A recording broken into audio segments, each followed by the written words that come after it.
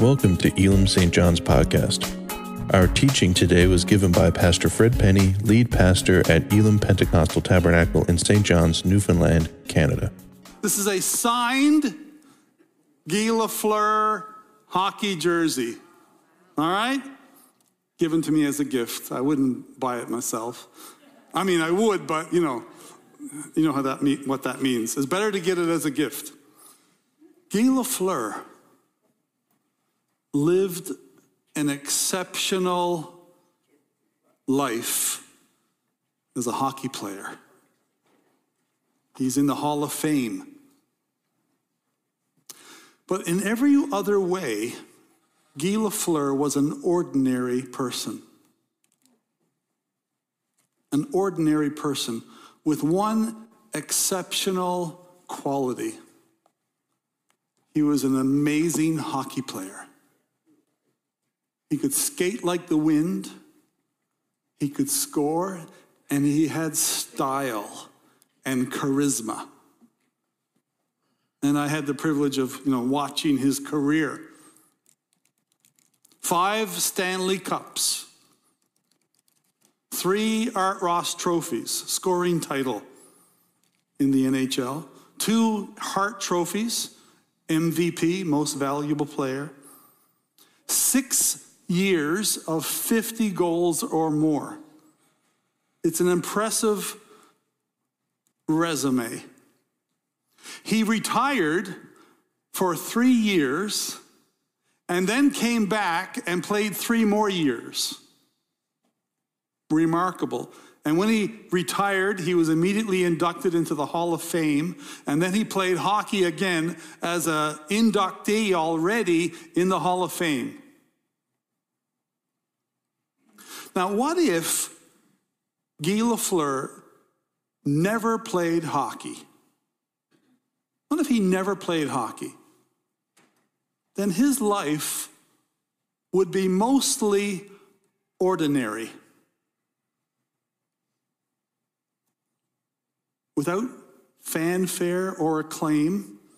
Like most of the rest of us, just another face in the crowd, as it were. An ordinary individual. You see, Guy Lafleur had his challenges. He had a son who was in trouble with the law. And Mr. Lafleur tried to help out his son. And he was charged with obstructing justice. And he appealed the conviction and was later, the conviction was overturned. He was a chain smoker, and it was likely that led to the lung cancer that killed him at age 70. He had some business deals. He owned a restaurant.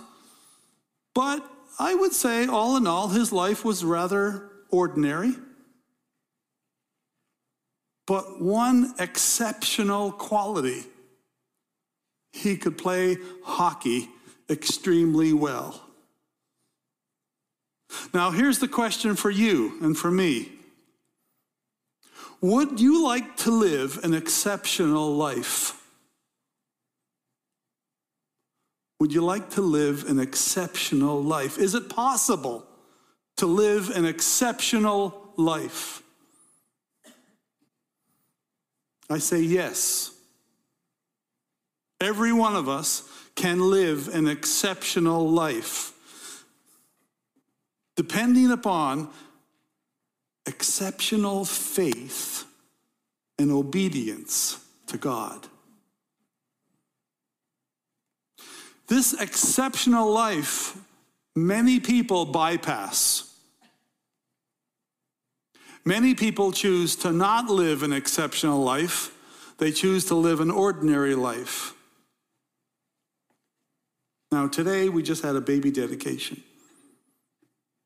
Little Alana. The future awaits. I'm sure that she is absolutely brilliant. She's a little genius. Exceptional, I'm sure. Now, do you want to live an exceptional life? What if you don't have exceptional ability? What if you don't know how to play the piano exceptionally well? What if you don't know how to paint? What if you're not a musician or a surgeon or a scientist with brand new brilliant discoveries? You're, for all accounts and purposes, you're relatively ordinary, like the rest of us. But if you have all of these ordinary qualities, can you live an exceptional life? I say yes.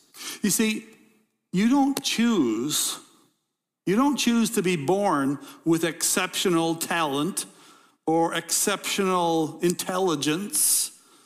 It's a mystery. You inherit it. God gifts you, and you have this rare ability, this rare talent, whether it's playing hockey or playing the piano or doing brain surgery. Exceptional talent. You might say, I don't have that talent. That leaves me to be ordinary. But here's the thing. You can choose to live a life of exceptional faith. Let me repeat that.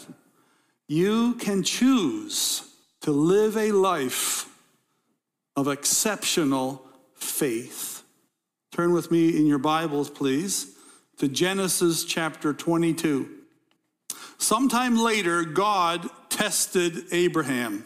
Abraham, he said. Here I am, he replied. Then God said, take your son, your only son, whom you love, Isaac, and go to the region of Moriah. Sacrifice him as a burnt offering on a mountain I will show you. Now, to appreciate what's going on here in this passage, I need to give you some of the backstory. This is chapter 22. In chapter 12, Abraham was 75 years old in chapter 12. And in chapter 12, God made a promise, a covenant to Abraham. Let's turn back real quick. I'll read a couple of verses from Genesis 12. I will make you into a great nation. I will bless you. I will make your name great. You will be a blessing. I will bless those who bless you. Whoever curses you, I will curse. And all peoples on earth will be blessed through you. So Abraham went as the Lord told him, and Lot went with him. Abram was 75 years old when he set out from Haran. 75 years old. He gets this promise. Now, Abraham at age 75 and his wife Sarah have no children at this point in life. Age 75. No children. God has made a promise. I'm going to bless you. I'm going to give you children. I'm going to give you offspring. I'm going to bless the whole world through you. That's chapter 12 now. When we get to chapter 15, 10 years have passed. Abraham is not getting any younger. He's now 85. And Abraham says to God, God, you've given me no children. Abraham is waiting and waiting, and he's getting older and older. And the word of the Lord came to him, chapter 15, verse 4, and it says this. The word of the Lord came to him, this man will not be your heir, but a son who is your own flesh and blood will be your heir. He took him outside and said, look up at the sky and count the stars, if indeed you can count them. Then he said, so shall your offspring be. Verse 6, chapter 15, verse 6. Abram believed the Lord, and it was credited to him as righteousness. Abram believed the Lord. He's 85 years old. He still has no children, and the Lord says, I'm going to give you children like the stars in the sky. And Abraham believed the Lord. Chapter 16, a little bit of panic sets in. And Sarah, Abram's wife, says, Abram, perhaps I, Sarah, maybe I can have children through my slave girl, Hagar. And so Abram goes along with the idea. He sleeps with Hagar, and a child is born named Ishmael. Now, Abram is a man of faith. He's a man of exceptional faith. I just read you the verse here in 15:5. Abraham believed the Lord. It was credited to him as righteousness. Good. So what happens in chapter 16? Well, in chapter 16, there's a trip. I could say panic has set in. And they seem to have to take things into their own hands. Well, what about the exceptional faith now? Here's how I would say. Exceptional faith is not flawless faith. Exceptional faith isn't flawless. It isn't perfect. And the fact that chapter 16 is even recorded in the Bible is a remarkable testament to the truth and the authenticity of Scripture. And so what happens in the next chapter, chapter 17, you'll notice now in chapter 17, check this out now. Abraham is 99 years old. 99 years old now in chapter 17. And God comes to him and he reaffirms the covenant. Chapter 17, verse 1. When Abram was 99 years old, the Lord appeared to him and said, I am God Almighty. Walk before me faithfully and be blameless. Then I will make my covenant between me and you and will greatly increase your numbers. Abram fell face down, and God said to him, as for me, this is my covenant with you. You will be the father of many nations. He's 99 years old. He falls down and he actually laughs. But God now reaffirms the covenant. It's like, you had the mistake. You took things into your own hand with Ishmael. But now God comes to Abram and he renews the covenant. He repairs the relationship. And I see here a picture of the grace of God. That even when we mess up, God doesn't discard us. He comes and he repairs and rebuilds the relationship. And now he takes it to another level and he says, Abram, your name will be Abraham, and Sarai, your name will be Sarah. He's making a point. He's marking the occasion. This is a momentous event. In chapter 18, the Lord appears again, and this time Sarah overhears the conversation that they're going to have a baby, and Sarah laughs. In chapter 17, Abraham laughed. In chapter 18, Sarah now laughs, and God says to Sarah, why did Sarah laugh? And God says, is anything too hard for the Lord? Chapter 18, verse 14. The Lord said to Abraham, why did Sarah laugh and say, will I really have a child now that I'm old? Is anything too hard for the Lord? I will return to you at the appointed time next year, and Sarah will have a son. Sarah was afraid, so she lied and said, I didn't laugh. But he said, yes, you did laugh. Abraham and Sarah, now 100 years old, 100 years old. Now just maybe put that in perspective a little bit. Abraham lived to be 175. So 100 years old for Abraham wouldn't be exactly equivalent to 100 years old for us. But still in all, he's still an old man, and the narrative describes him as old and beyond childbearing years. Okay, now let's go to 22 again. So that's the backstory. God had promised for 25 years. Finally, at age 100, the baby is born, Isaac. Isaac means laughter. And now Isaac grows up. So he could be 10 or 12 years old at this point in time, roughly. And now in chapter 22, here's how it reads. Sometime later, God tested Abraham. He said to him, Abraham, here I am, he replied. Take your son, your only son, whom you love, Isaac, and go to the region of Moriah. Sacrifice him as a burnt offering on a mountain I will show you. A test is coming for Isaac. I would say if any dad loved his son, Abraham did. Imagine Father's Day in Abraham's house.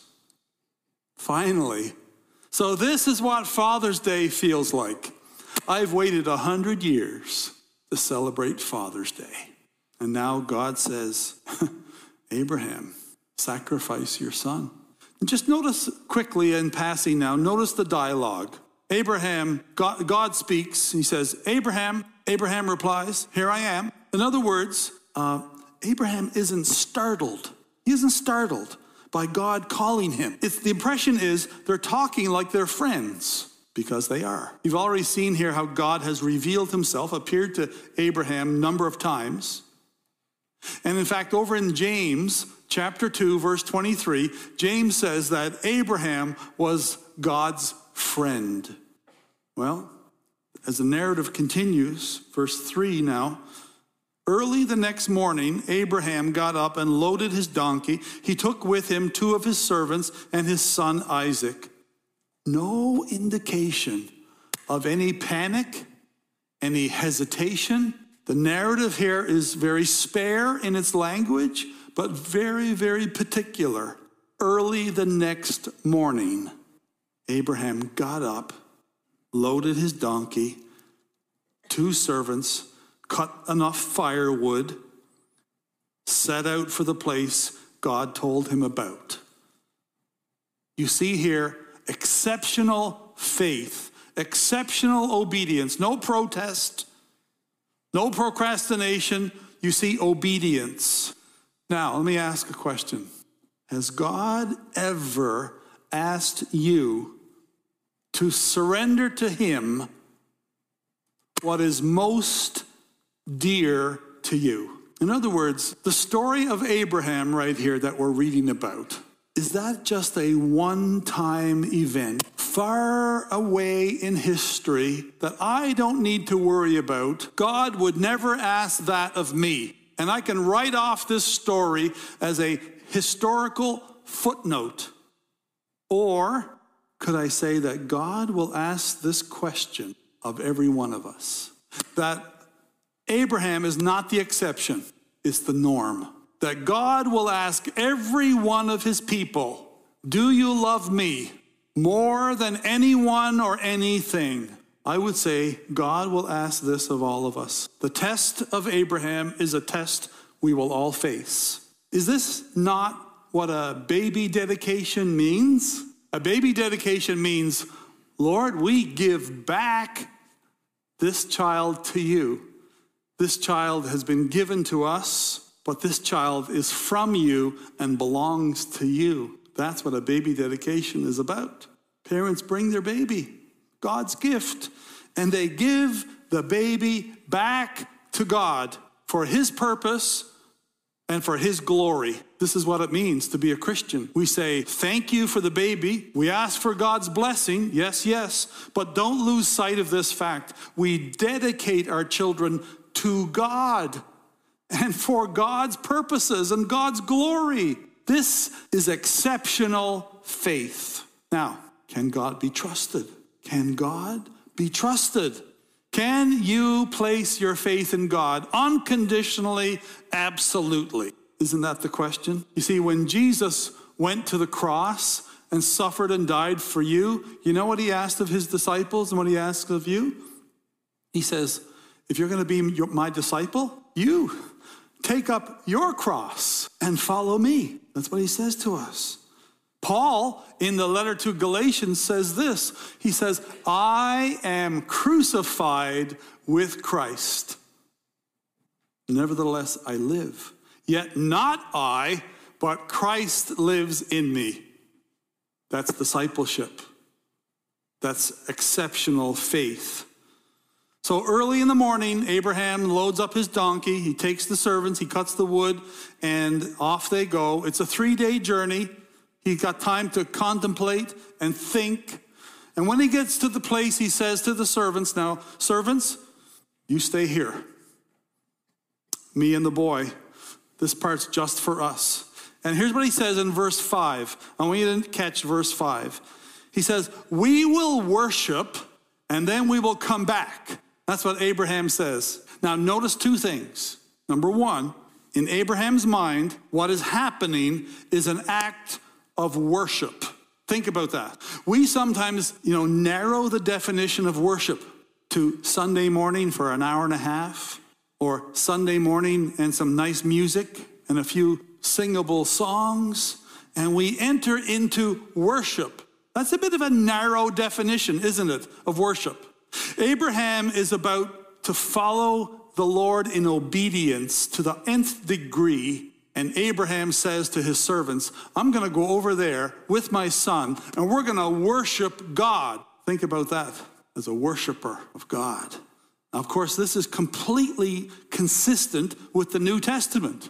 Famous verse, Romans 12. Paul says, in view of God's mercy, in other words, in view of the cross, present yourselves as living sacrifices.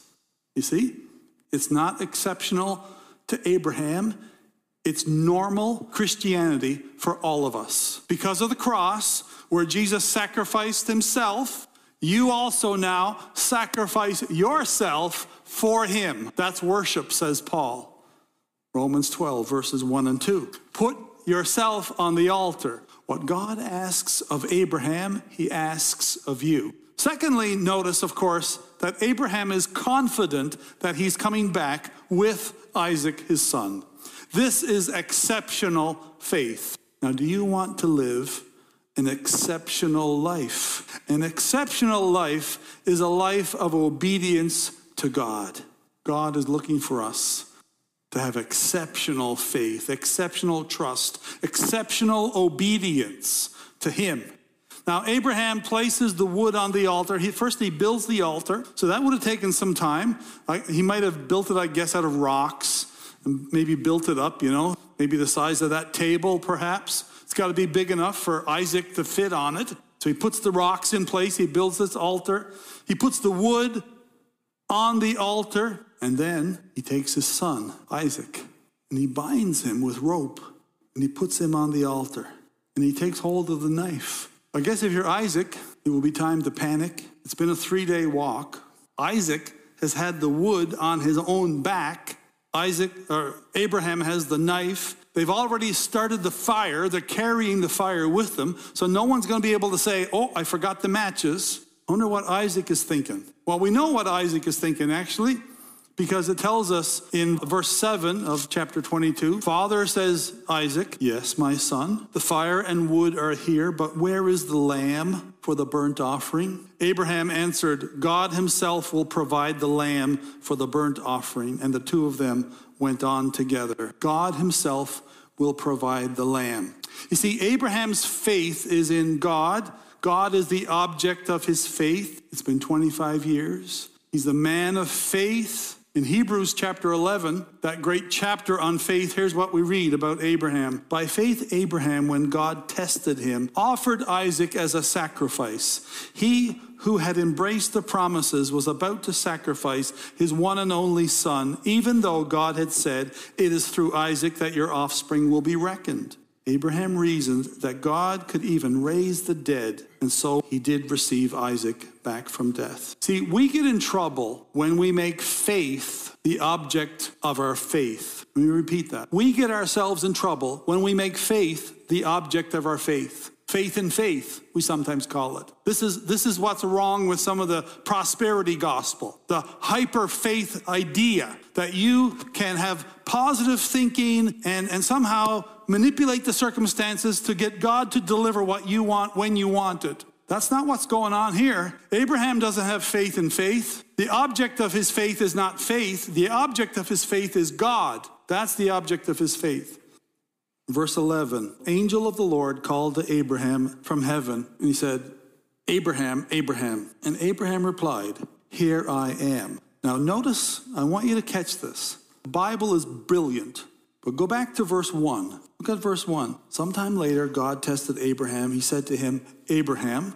He said his name once. Now, in verse 12, 11, he says his name twice. He's more emphatic. There's more urgency. Abraham, Abraham. Now notice Abraham's response. Verse 1, here I am. Verse 11, here I am. You see that? You know what the narrator is telling us there? Abraham is relaxed. He's calm. He trusts God. He's not flustered. He's not panicking. He just says, here I am. That's exceptional faith. Now, you can live an ordinary life with exceptional faith. And if you live an ordinary life with exceptional faith, your life will be exceptional. Amen? I'll repeat that. If you have ordinary life in every other area, but you have exceptional faith, you will have an exceptional life of walking with the Lord. So God says now, Abraham, don't lay a hand on the boy.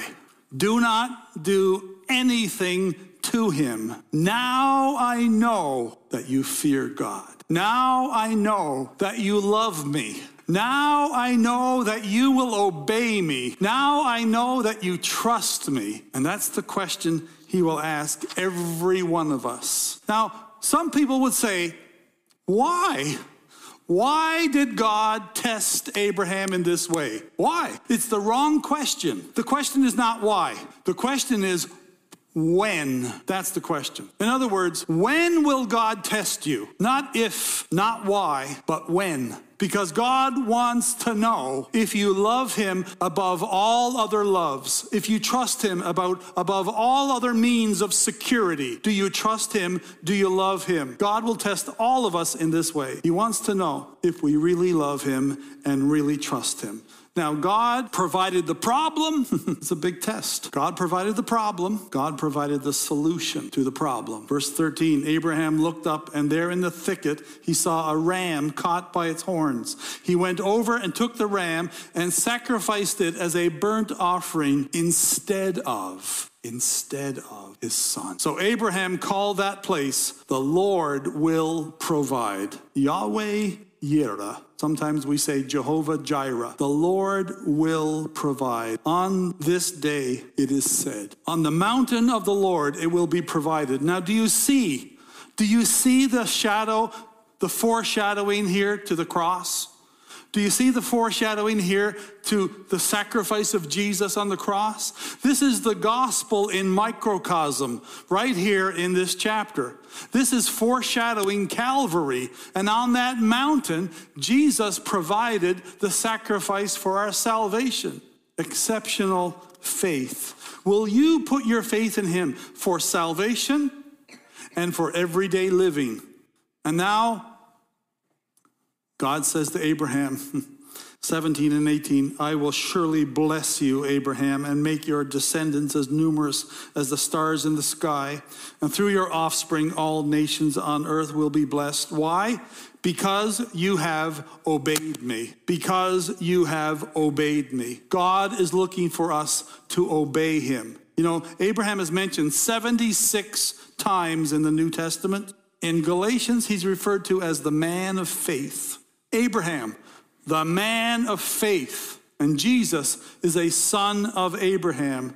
And Paul says again in Galatians, all those who have faith are children of Abraham. So that is, we are to have the same kind of faith as Abraham has. So you can live an exceptional life if you have exceptional faith and trust in the Lord. That's better than being a professional hockey player. That's better than being in the Hall of Fame. You can live an exceptional life of obedience to Christ. Surrender everything to him. Trust him with every facet of your life. Your family, your possessions, your future, everything.